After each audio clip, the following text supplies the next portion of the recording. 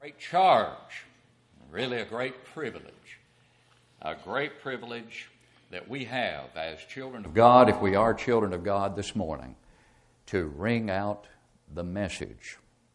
In Jesus' words to the disciples as recorded in Mark's account of the gospel, he said, "Go into all the world and preach the gospel to every creature." Ring out the message to every creature. He who believes and is baptized will be saved, but he who does not believe will be condemned.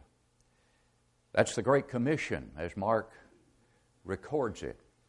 And there's something that follows that admonition that is sadly still being perverted in the religious world today.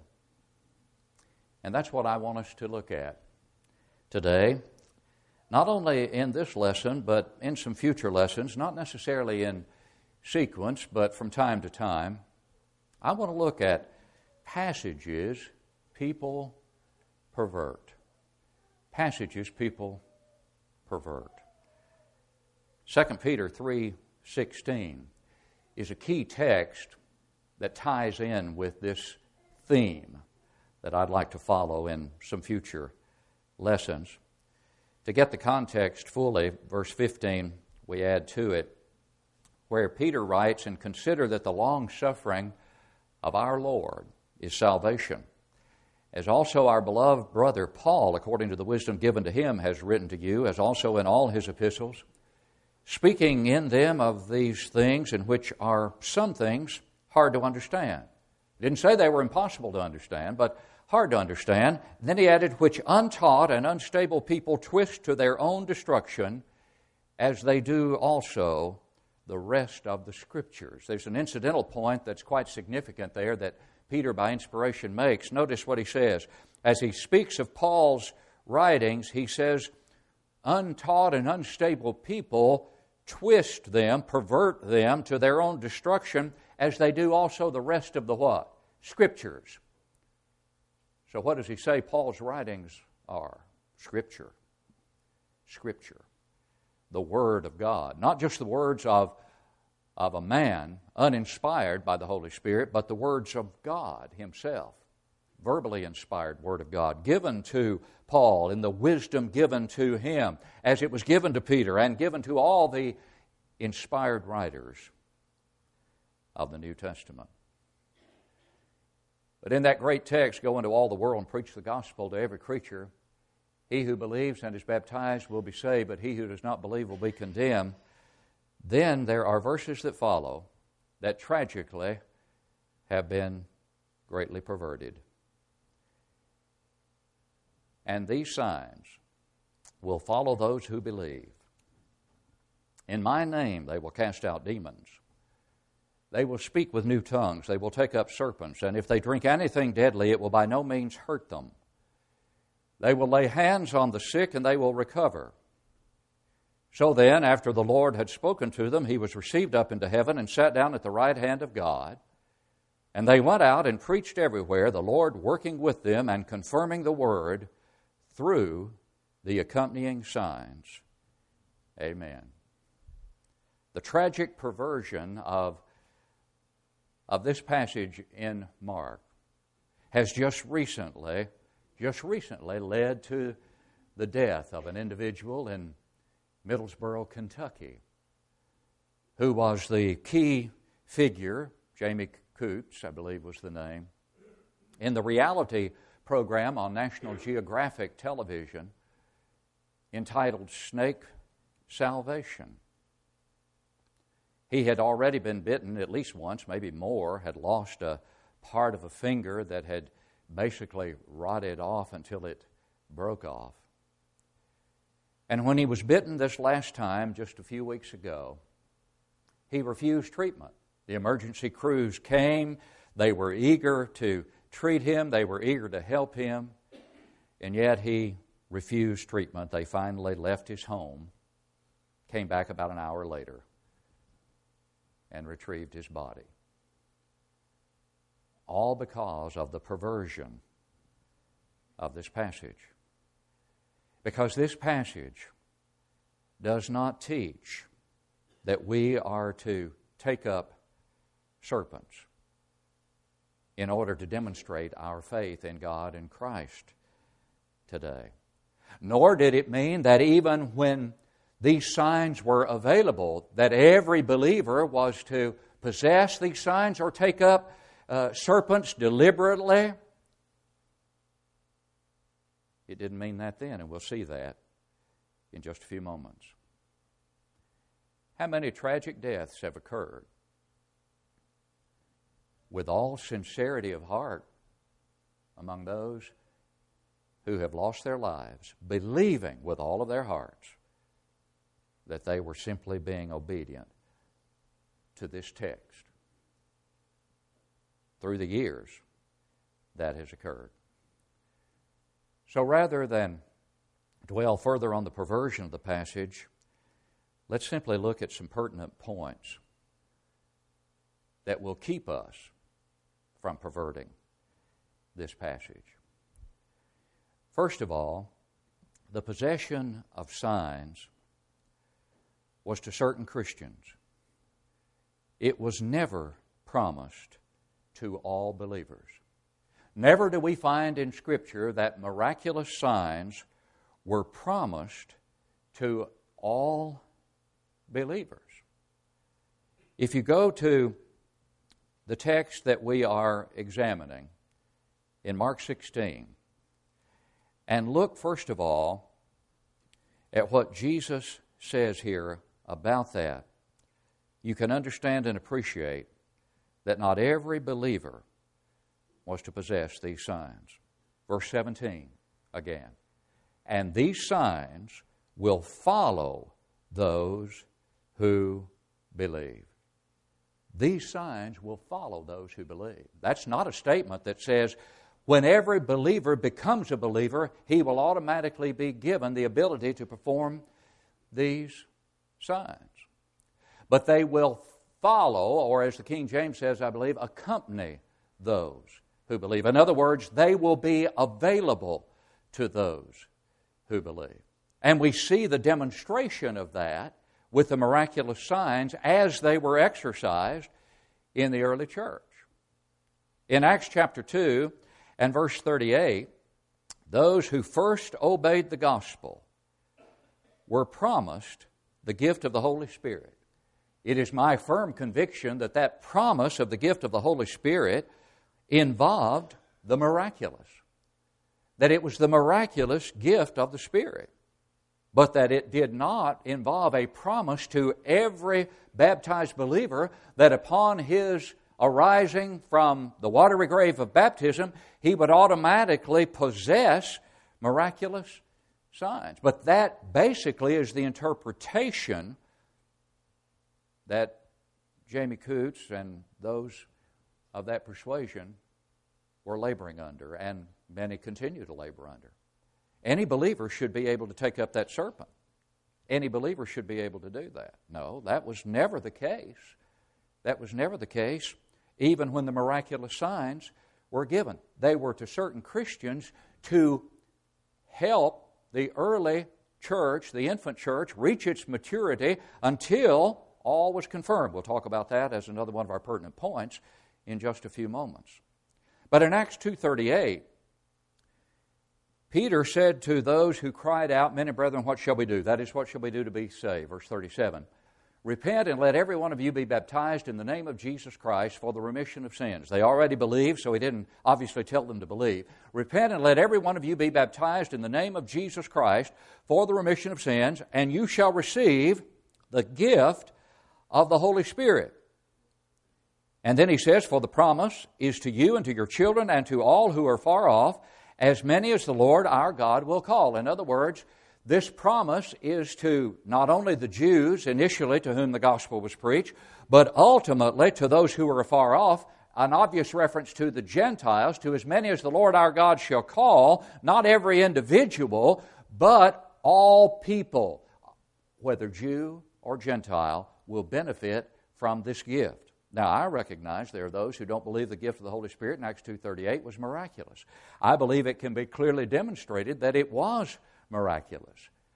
But that it was for a limited time, as we'll talk about in a few moments, but that it was also limited to certain Christians. The apostles obviously had the baptism of the Holy Spirit. Acts 2 records that overwhelming baptismal measure of the Spirit which enabled the apostles to speak in languages they had never learned, to preach for the first time the gospel of Christ. They also had, as a result of that baptism of the Holy Spirit, the power to lay hands on certain individuals who had become Christians in order to impart to them miraculous gifts that were to serve the infant church until such time as it reached a certain point, a point about which we'll speak in just a few moments.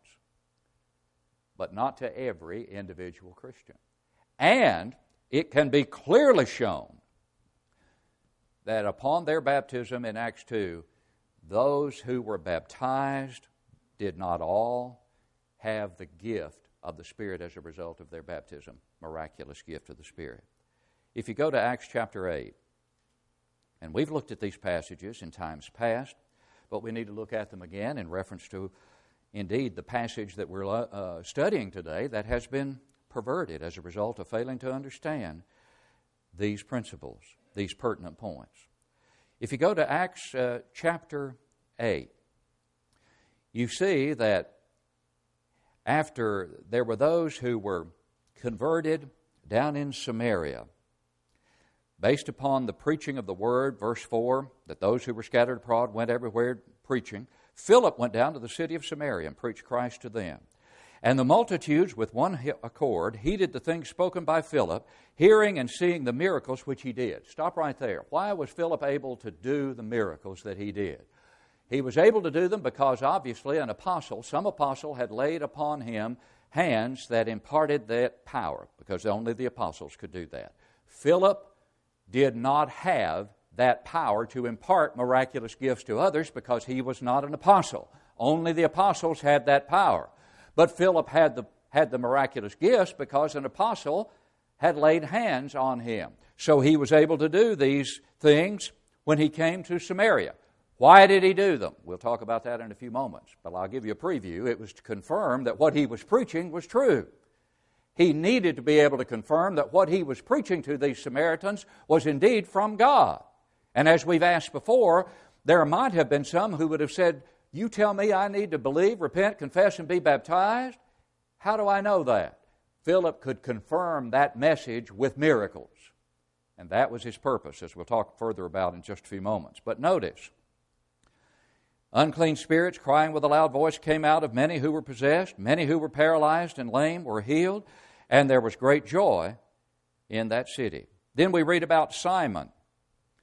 We see that Simon, who had practiced sorcery, got into some difficulty spiritually because he sought to buy this gift with money, the gift to impart miraculous gifts. He had to be rebuked by Peter, and he was rebuked. He was rebuked by Peter, and he repented as a result of that.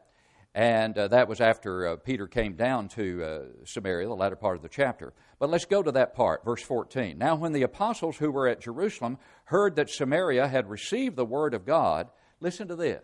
They sent Peter and John. Who do we have here? Peter and John. Two what? Two apostles. Peter and John were sent down to them, who when they had come down, prayed for them that they might what? Receive the Holy Spirit.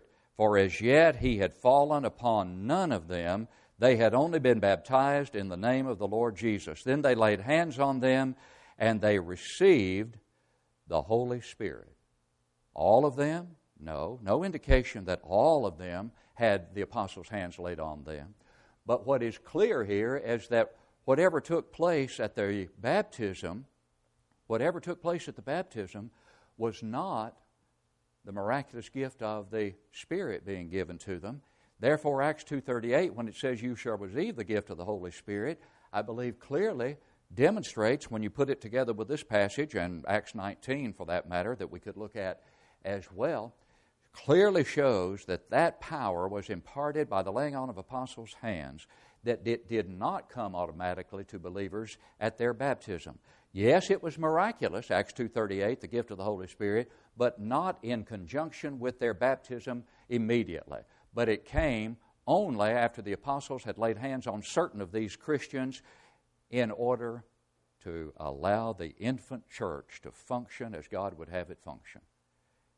How did they function? They didn't have this book. They had to have miraculous gifts in order to function. And so the possession of signs was not to all believers. Acts 2:38 does not teach that when you are baptized into Christ, you rise to receive the gift of the Spirit, meaning the miraculous gift at that point. I believe it's the miraculous gift, but it was only imparted as we see it demonstrated in the passage we've just read in Acts 8 by the laying on of the apostles' hands. And so, it was laid on, or it was through the laying on of the apostles' hands that it took place, and as we've already alluded to, and now we look at in more detail, it had a specific purpose. Possession of signs to certain Christians, never an indication that all believers possessed these miracles, and the purpose of the signs to confirm the Word. Go back to our text in Matthew chapter 16. In Matthew chapter 16, what does verse 20, which we read earlier, tell us? It clearly says that the purpose of this was what? The purpose of it was for the confirming of the Word of God. The Lord working with them and what? Confirming the Word by what? By the signs that follow. When you go back, I think I may have said Matthew, back to Mark 16, verse 17 through 20. What does verse 20 tell us? Verse 20 says, the Lord worked with them. Working with them how?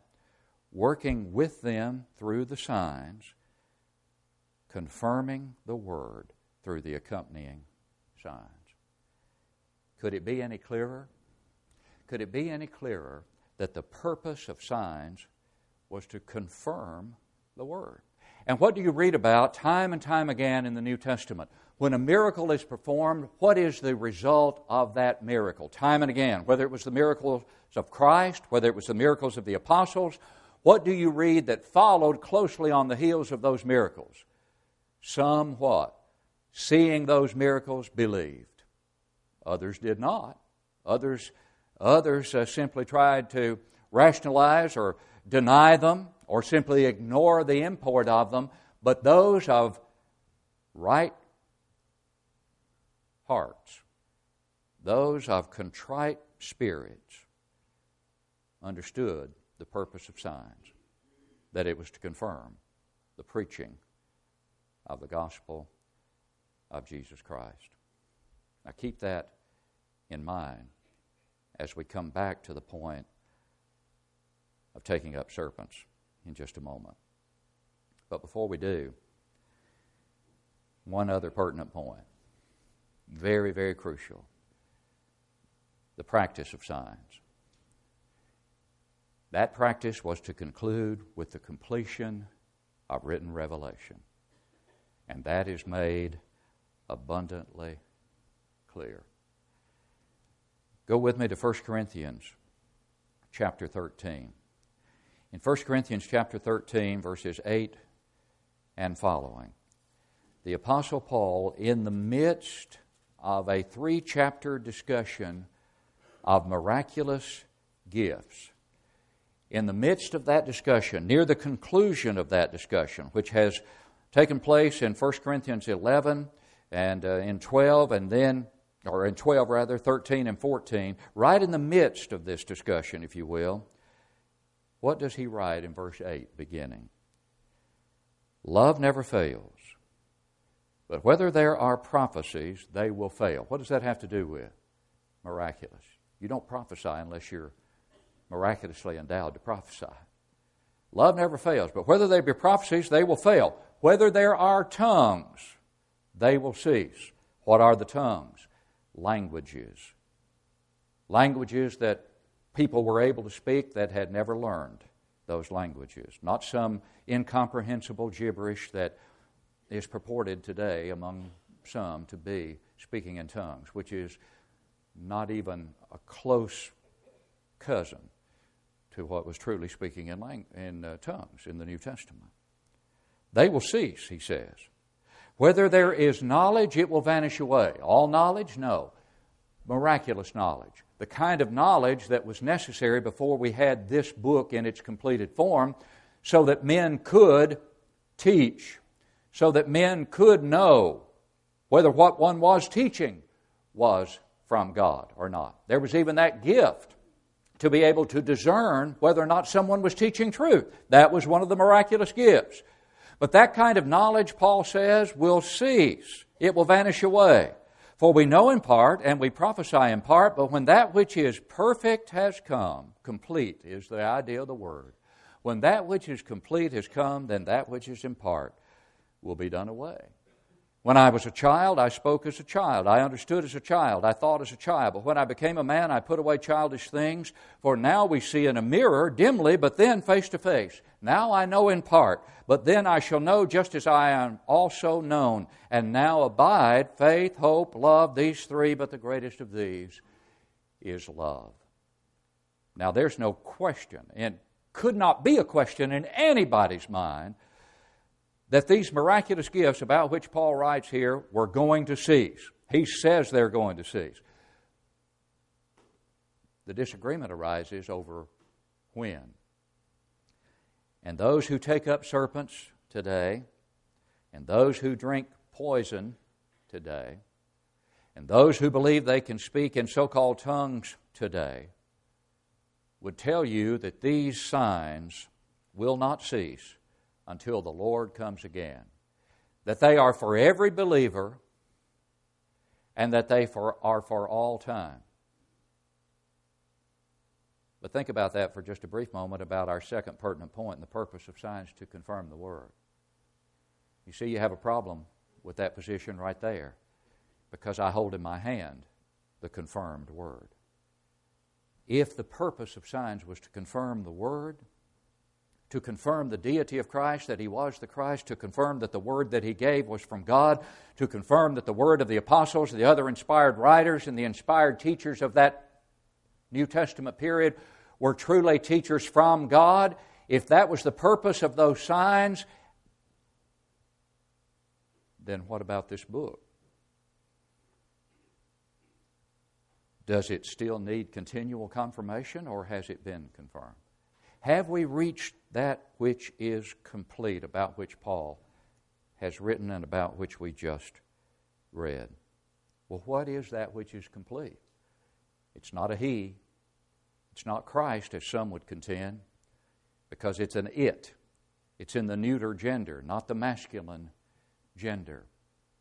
Therefore, it cannot refer to Christ, as some contend. Some contend that which is perfect is Christ. Therefore, the miracles will continue until Christ comes. No, that which is perfect. Not he who is perfect, but that which is perfect. To say he who is perfect is to pervert this passage. Therefore, it's that which is perfect. Whatever it is. Well, what is it? Well, it's when I'll be able to see face to face, when I'll know as I am also known, rather than seeing in a mirror dimly. As revelation was being given, piece by piece, part by part, that was that period of time before we came face to face with the full, complete knowledge of God in Christ that we have through His all-sufficient Word. All Scripture is given by inspiration of God, is profitable for doctrine, for reproof, for correction, for instruction in righteousness, that the man of God may be perfect, complete, same word as in 1 Corinthians 13. Thoroughly furnished unto every good work. There it is. There it is. Therefore, that which is perfect is not Christ, but that which is perfect, by the pen of the same writer in 2 Timothy 3:16 and 17, is the Word of God which I hold in my hand. And we have it in its complete form. One other point along these lines. Paul writes, and now abideth faith, hope, love, these three. but the greatest of these is love.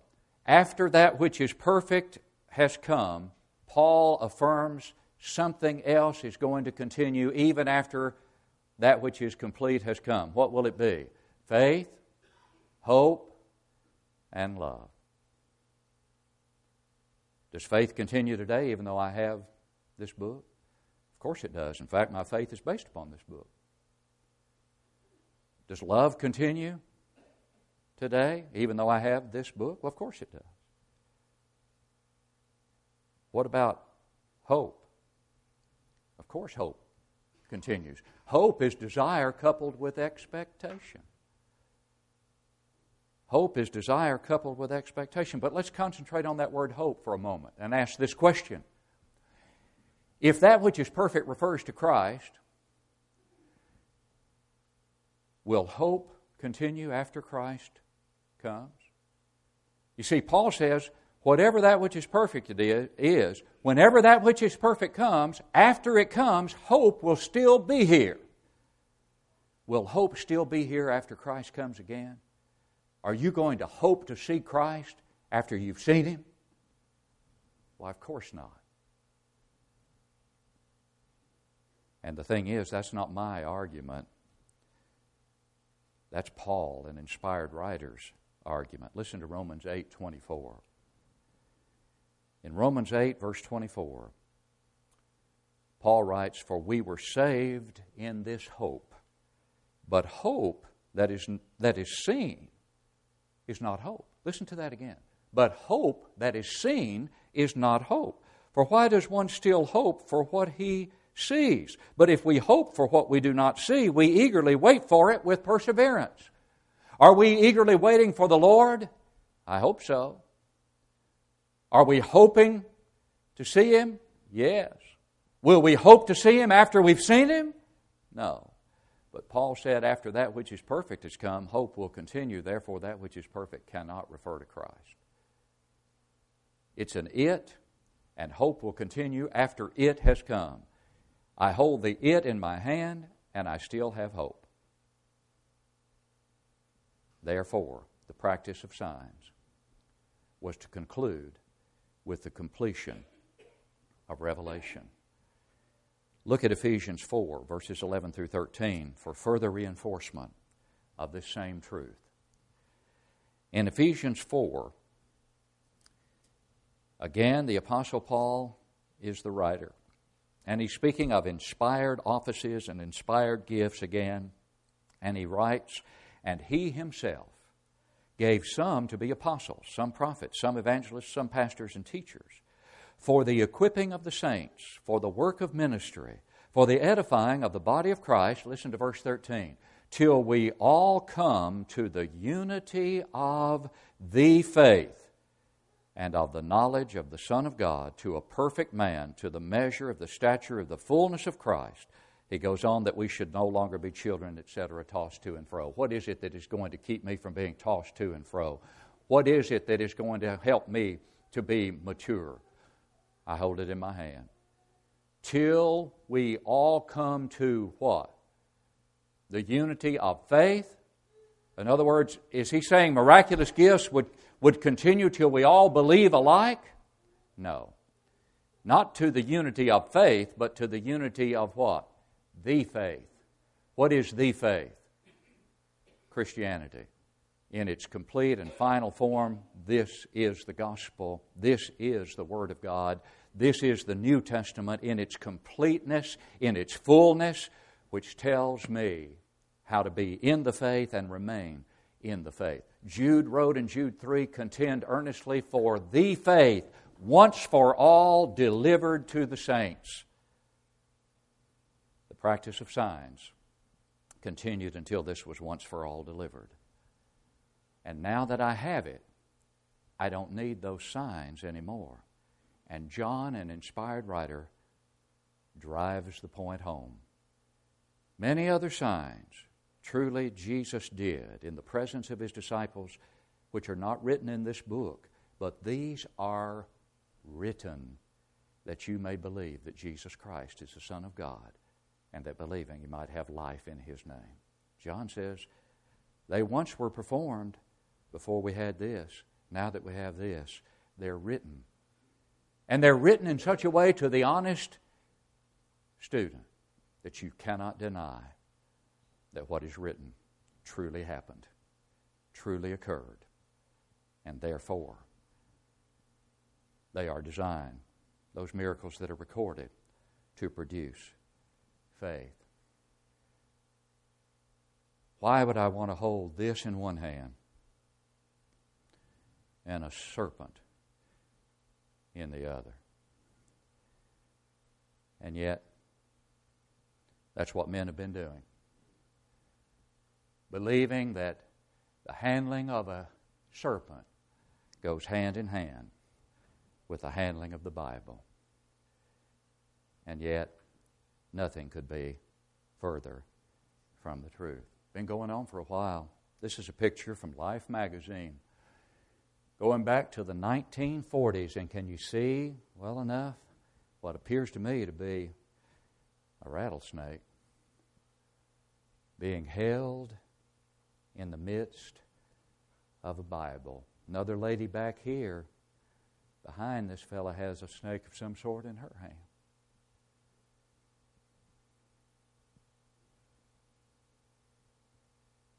The believer does not demonstrate his faith by lifting up a serpent, but by lifting up the Savior through obedience to His Word. How sad it is that passages like Mark 16, 17 through 20 have been perverted. Tragic because it has cost men their lives, but according to the Word of God, their souls as well. How utterly tragic that is. What about you this morning? Will you believe what this passage, not perverted, but pure in its teaching, tells you to do? The commission was to go into all the world and preach the gospel to every creature. He who believes and is baptized will be saved. That's still as current today as it was when the Lord spoke those words.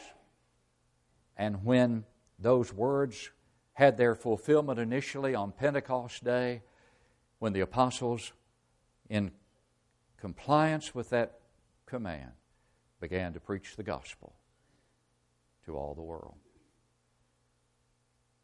But the rest of the passage in Mark 16, verses 17 through 20, needs to be properly understood, just as we've pointed out from the pertinent points about it today. That it no longer has application to us.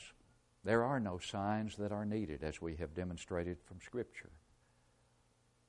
What is needed is for you to have enough faith in this obviously God-breathed book to obey what it teaches you to obey. And in the New Testament, the last will and testament of Christ, that teaching is believe with all of your heart or die in your sins, Jesus said, John 8:24. Repent or perish, Luke 13:3. Confess me and I'll confess you, Matthew 10:32. And yes, Mark 16:16. He who believes and is baptized will be saved. Believe the signs you can read about.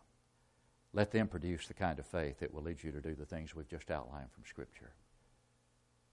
And believe also what this book teaches about the wayward child of God. And that it would have been better, 2 Peter 2:20 and following, never to have known the way of righteousness than having known it to turn your back upon the holy commandment once delivered. If you've done that, please don't remain in that condition. Please come home so that you can go home one day in accordance with your obedience to the all-sufficient, verbally inspired Word of Almighty God. Will you come as we stand to sing?